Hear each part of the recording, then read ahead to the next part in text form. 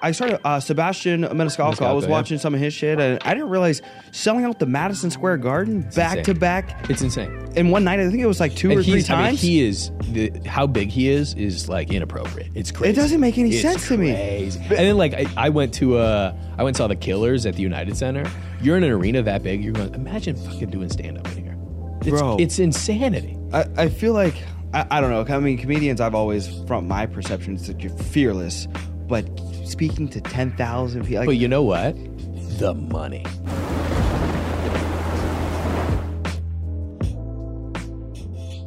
Dope. So we're live. Another episode of Adversity Kings. Special guest today, Tyler, right? That's it, yeah. And then what's your last name? Fowler. Fowler. Awesome. So we got Tyler Fowler on the podcast. He's a stand-up comedian from Chicago. Yep. Awesome. So born and raised in Chicago then? No, I actually grew up here in Lombard. Okay, seriously? Yeah. Oh, okay. Yeah, right down the street. Yeah, you didn't even say that. Yeah, this is home. Beautiful, scenic Lombard, Illinois. Yeah. For all that it's worth, yeah. So are your parents from Lombard then? Yeah. Yeah, so, my mom lives like right down the street. Born and raised out here too then? Yeah. And then, so what about her parents? Like, no, she's from Detroit. Detroit? Yeah, originally, yeah. Okay, sweet. Yeah. So what about your dad? Ohio, somewhere in Ohio. Okay. Yeah. Now, Midwest, you know. Okay, yeah, feel it. So what was your childhood like? I was. That's the thing. I always describe Lombard as like it's the perfect, most middle of the road. It's like if the color gray was a place. Yeah. Nothing super like interesting about it, exciting, but nothing bad. Yeah, exactly. Right down the middle.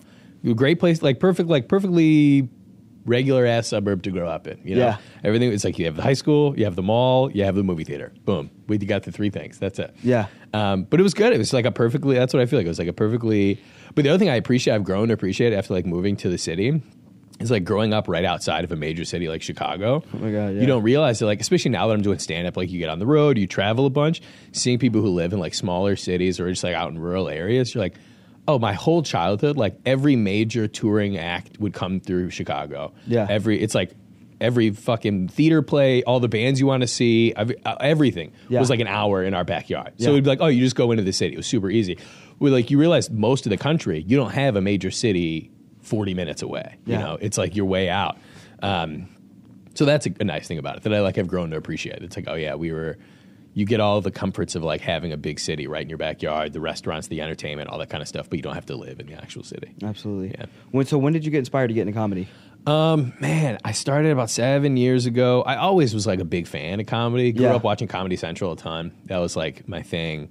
And then a friend, I after college, I started working in advertising, and the company I worked for would pay for you to take improv classes. Okay. So one of my friends was like, oh, let's give this a shot. Started doing that and like fell in love with it. And I was like, I got to do this as much as I can. So I just started doing stand-up, going out every night, and just kind of, once I got into it, just like bit the bug and was like, there's no going back.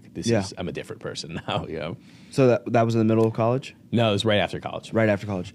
And so what were your favorite like stand-up on Comedy Central? What was your favorite shows? Yeah. Early on, I remember watching, it's back when they were airing a lot of stand-up. Okay. I remember watching, like, I'm trying to think of stuff that wasn't stand-up. Reno 911 was big there at the end, which, like, that show's super funny. But they aired a ton of stand-up, and I remember just watching, like, even, like, Dane Cook, when he was a lot younger, was on there a bunch. Dave Attell was, like, huge on there. Brian Regan was an early one I watched a lot. I don't know if he was on Comedy Central. But it was just, like, that was the only place you could get for most people. That now it's like you have TikTok, Instagram, YouTube, all this other stuff. At the time, it's like for most people, if you had seen a comedian, you saw them on Comedy Central. That was the spot. You know? Now, do you full-time stand-up comedy now? When did that transition for you? February of 2020, I left my job, and I was like, I'm doing this full-time. Here we go. And then like 30 days later, the pandemic shut down the entire live entertainment industry. Yeah. I was literally leaving my job being like, I have 3 months worth of shows lined up. Here I am, dude, the world is my oyster. And then very quickly it was like, no, you're fucked, never mind. You know? Yeah. But it was a good stress test. It was like, if I can get through that first year and eke by, I was like, I can make it through any year after that. You know, that was like the stress test, you know. So how did you adapt? What did you do? I did a bunch of right at the beginning, it was tough. The things that kind of helped me was like just having to like be at home and not be able to be out doing stand-up every night, it forced me to write a lot, which has always been the hard thing for me. I like going out and performing. I like doing it, but like having to sit down, pen to paper, and like write jokes. So it forced me to do that, which helped a ton. And it's like a thing I've been able to keep up. And then adapted by like people were doing stuff online. You're doing stuff on Zoom. And then just weird, like you're doing shows outdoors. And then after a while, like especially being in Chicago, like Indiana started to open back up. Wisconsin started to open back up. A lot of these, you go to like, you're in Chicago and like the suburbs, like stuff is shut down because of COVID. You go to rural Indiana, they're like, what are you talking about? We haven't even heard about this. You know, it was just like, it was a different world. So it was but it was a year of like working wherever you can. It's like you're in backyards, you know, outside of a bar, you know, even in the colder months, like doing stuff outdoors, doing shows where any place you could find a show, basically. Who's your favorite comedian of all time? It's tough, man. There's so many, and I follow so many people. I really, really like this guy named Mike Birbiglia is one of my favorites, if you know him at all. He has a bunch of specials on Netflix, and he does these kind of like longer, like one-man show, storytelling show things, but his stand-up is so funny. It's just set-up punchline stand-up comedy. Like, and I think he's one of my favorites, like all time. Okay. And so do you have maybe like a top 3? Yeah, he's in there. Brian Regan is another one I like a ton. It's just like I came up on him. Another one, it's just like it's a joke every 15 seconds. We're doing nothing but telling jokes. And then a third is tough, man, because it's like a tie for like 10 other people, you know? I'm trying to think of another good example, but obviously Mulaney's up there and like one of the greats. Another one who's just like boom, boom, boom, boom, boom, like that kind of guy. Yeah, but there's a ton. I mean, especially now, everyone's got a different way in. So there's so many people that like you can discover and find. Like, I really like what they're doing, and it changes. I know Taylor Tomlinson's another one who's really big right now, who I like a bunch. She's super funny, but it changes all the time because there's just so many. That's comedy now is so dynamic, where it's like there's different people every week, and even me as a comedian, like I'm in it. I do stand up every day. I'm in the clubs every night. I know who kind of in the industry is doing what. And even when I'm finding new people all the time, it's like, dude, there are so many new, exciting like people doing How often comedy. do you find people like copying jokes, copying bits? I mean, not as often as like, I feel like it probably used to be a bigger problem. Yeah. Like, there's this kind of era of people, especially in like, let's call it like the 70s, 80s, that they were like, yeah, you had your jokes and you would go out on the road and make money. So they're like, it didn't matter if you stole a joke from somebody because you were in different cities, so you wouldn't see each other. But I feel like that's stripped away now because so many people's like, you're sharing everything. Everything's online. You're tweeting it. You're doing clips on Instagram, TikTok, all that kind of stuff. And you find some people that are like, it's honestly probably more than like stealing. It's just like, oh, that's not original. Yeah. Like it's a thing multiple people have thought of, which happens all the time. There's only so much shit to say. But like, to me, that's always a sign. It's like, oh, that wasn't a very original idea. Like someone else wrote the exact same joke. You know? Yeah. So have you ever had an issue with like people like trying to rip off your bits or anything like that? No, which I don't know if that's a bad sign. Yeah. No, man, I would love to be ripped off. Yeah. You know, no, I don't think it's ever happened to me. There certainly are, like, I've had friends where we've both been like, oh, I do a thing like that. I do this, I do that. Yeah. That's kind of similar. But there's this kind of like professionalism to be like, oh, it's different enough? Or like, at least if you thought of it independently, it's like, oh, well, you didn't rip that off of me. Like we both came to it on our own. Now, did your parents, did they fully support like when you were like, oh? Yeah. Which is like unheard of. Yeah. Yeah. They've always been very supportive. My mom still is like, you know, eternally worried that I'm going to be living under a bridge somewhere. Yeah.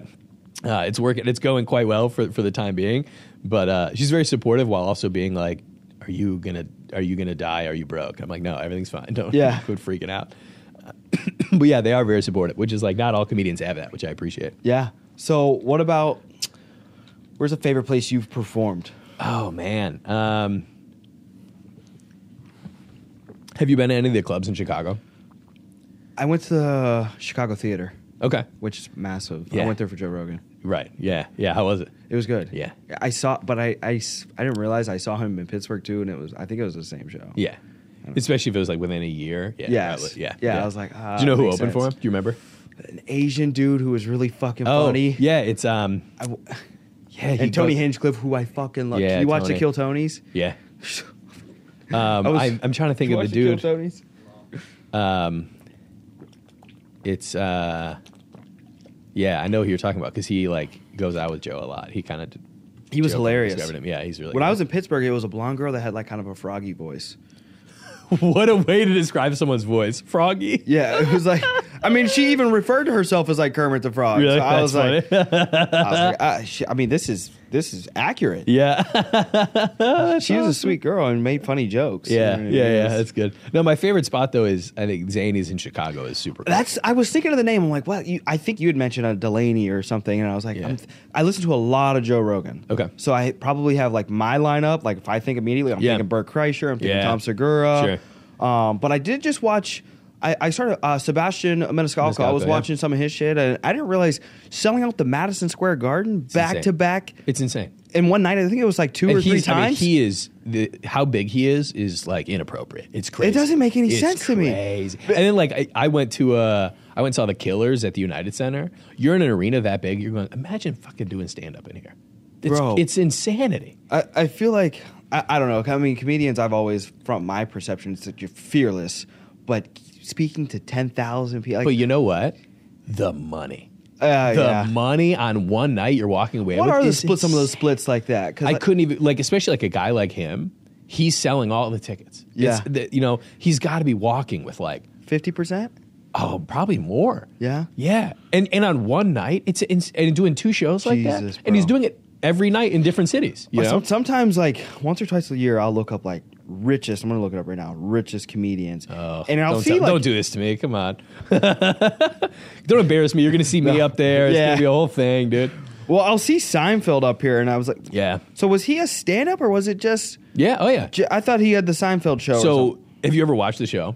Not really. I was like, I was born in '98. I'm just working through it for the first time. I've never seen every episode. Yeah. And it's so funny. Yeah. But it's like, this is my hot take in fucking 2022. I'm like, oh yeah, the most popular sitcom of all time. Pretty decent. Yeah. But he was a stand-up before the show, so you can see it when you're watching the show. It's written like stand-up. Yeah. Everything is a joke. The dialogue is all just like, and Larry, he wrote it with Larry David, who was a stand-up at the time. I've heard that name then. David Letterman. What were we saying? Rich. I'm looking up Richest. Yeah. Sandler. I see him up here. Yeah, but he's like doing a bunch of movies now. Of course, he's got a bunch of money. This doesn't make sense. They had Ellen DeGeneres in this list. But again, TV from the show. Yeah, she got a TV show. Jerry Seinfeld is basically a billionaire. Yeah, he has an insane amount of money. It's insane. I think I was here. I don't know what podcast I was listening to, but somebody went to like some type of party through at his house, and apparently you know what I mean. He's got like not like a mansion, like a castle. Yeah. And just a full staff and multiple of them. Yeah. And everybody got like custom wine glasses, and it just sounded like. And it's a drop in the bucket. It sounded like sickening. Like and even being in the industry that I'm in, there's a lot of wealthy motherfuckers. But that's a whole level other. You know what I mean? Like I've experienced and been around individuals with money, but like a billionaire is. You live in a different world. Yeah. Oh my god. But even like the guys like Segura and Kreischer, the money they're playing with, because like those guys as a gift, they'll give each other like a $200,000 car. It's so stupid. I'm like, but I'm like, it's you're living in a different world, a different reality. I feel how fun it sounds. Incredibly fun. Where you're just like toss some money around. Sure. I feel like you hit a certain level when you get so rich that you just start talking to everybody in like a Game of Thrones like type accents. Dismiss peasant. Yes, right, you know right. What I mean? Yeah. Like, the world exists what the fuck? At your whim. Absolutely. Yeah, absolutely. What a fun way to go. But like you can't even knock them. You're like, no. Yeah, of course. Yeah. And even Seinfeld will kind of say that. You'll see him like in interviews or talking to other famous people. He's like, someone said something to him once. I forget what it was. It was about like flying a private jet or something, being somehow like wealthy. And he's like, yeah, that's how we're supposed to be. He's like, don't get weird about it. We're rich. That's what you're supposed to do. Yeah. You don't just sit on the money. Yeah, you have a nice fucking house. You buy nice shit. You eat at nice restaurants. Like, that's it. You're rich. Act like it. Yeah. You know? Just like, fair enough, dude. Yeah. That's it. But it's funny how you can see, I'm so in it with comedy, like how people's money levels up. Like, I'm looking up this guy. I want to know because I don't know why I wouldn't see him. So Seth MacFarlane, is he not a he narrates? He does all Family Guy. Family Guy. He writes the show, produces it. It's the funniest shit. Yeah. I'm like, so why doesn't he do stand up or like why isn't he considered like one of the greatest stand ups? Because do you like Family Guy? Yeah. I mean, I don't watch it religiously, but yeah, I watch it religiously. Yeah. Like, Do they still worship. do new episodes? Yes. Yeah. But see, that's why he's so rich. It's like The Simpsons. You know, it's been running forever. Yeah. You're making a ton of money. You're selling ads. You're a guy like that. He doesn't need stand up. What the fuck could he care less? That's true. To be doing stand up at a nightclub. You know, he every night, narrates you know? like 3 or 4 of the characters. So he's getting paid for each one of those. Yeah. Gets paid for writing. Residuals on all that. He's floating. That's why a lot of you'll see people who are especially really talented joke writers. they'll start in stand-up, and once they, especially, there's kind of the two schools of like people who end up in New York and LA. People go to LA, if you can start writing for TV, you quit doing stand-up because you're making a living. Yeah. You're doing well, you got a house, you know, like the guy like Seth MacFarlane. A lot of those people, like Judd Apatow is another good example. He started out doing stand-up, then he got into doing movies and was like, why the fuck? I don't need to make $15 and 2 drinks at the comedy club tonight. I'm making films, making money. Like, it's just all different. Dude, what I don't understand is like I'll watch stand-up comedy and I'll see like comics like make jokes and they'll like maybe they'll do some type of defamation like on somebody, make a reference of like, you know, your voice is like that, fucked that, and I'm like where do they come up with these names? Sometimes I'm like, who is that person? You don't even know who the references I'm like, are. One, I'm not that young anymore. It's like I'm 24 years old. I'm like, I'm basically like for sure a man. So like now it's like what names are these? That's a part of like comedy that's changed so much. It's like, you look at stand-up 10, 20, 30 years ago, it was all cultural references. It's going this plus this. Because everyone knew the same 15 things. Yes. Friends was the only show on TV or whatever. Like, now everything's so split. Oh my God. You either can't make, because I'll think about that too. Like, are you trying to reference something? Even like you reference The Matrix, people now are like, what the fuck's he talking about? Yeah. People just, there's so much media out there. We don't have a common, or like you reference it's like a good and a bad thing. Right. Because then there's you get people like, oh, you make certain references and a certain group of people will get them. Like a lot of like older comedians now who have kids, they're doing jokes about how all their kids watch are those like unboxing videos on YouTube. Yes. I don't watch any of that shit, so I have no idea what it is. But other parents are like, they get it so hard. They're like, my kid watches another kid play with toys all day. That's it. It's ridiculous. But like, I don't understand it. Yeah. So either like your people get you, or like there are very few things that we all share. There's so many things that's like, so that one group would understand this reference, but most other people wouldn't get it. Yeah. There's fewer things now that we all kind of can rally around. Yeah, it's like good and bad. I feel like it's good because, like we were saying before, it's hard to copy jokes now if it's so diverse. There's so much content out there. Like if you're copying, it's like you're being a lazy bitch. For sure. You know what Which I mean? there's plenty of those people. Yeah, but you know, obviously everybody wants to talk about like the fads too. It's like I bet there's going to be a bunch of jokes over this FTX you know, situation here soon. Yeah. So it's like you got like I try to make content based off of like what's viral. You know what I mean? It's like what's viral is what you want to capitalize on. Mm-hmm. You know, so that makes sense. But so what about in regard to more so your future vision with comedy? You know what I mean? Staying in Chicago, I hear a lot of people say New York. Yeah, I love Chicago, man, for a lot of reasons. I love the city, independent of stand-up. It's a beautiful city. Yes. Great place to live, pretty affordable, big city, has all the comforts of a big city. For stand-up, it's, I was going to say second to none, but I don't know. It's incredible. Who would it be second to?